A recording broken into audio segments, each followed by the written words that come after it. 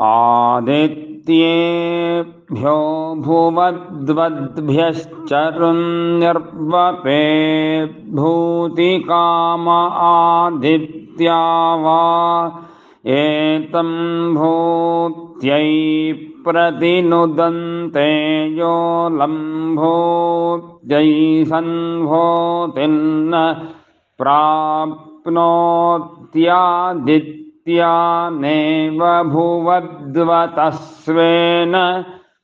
भागधेयेनोपधावति त एवैनं भूतिं गमयन्ति भवत्येवादित्येभ्यो धारयद्वद्भ्यश्चरुन्निर्वपेदपरुद्धो वापरुध्यमानो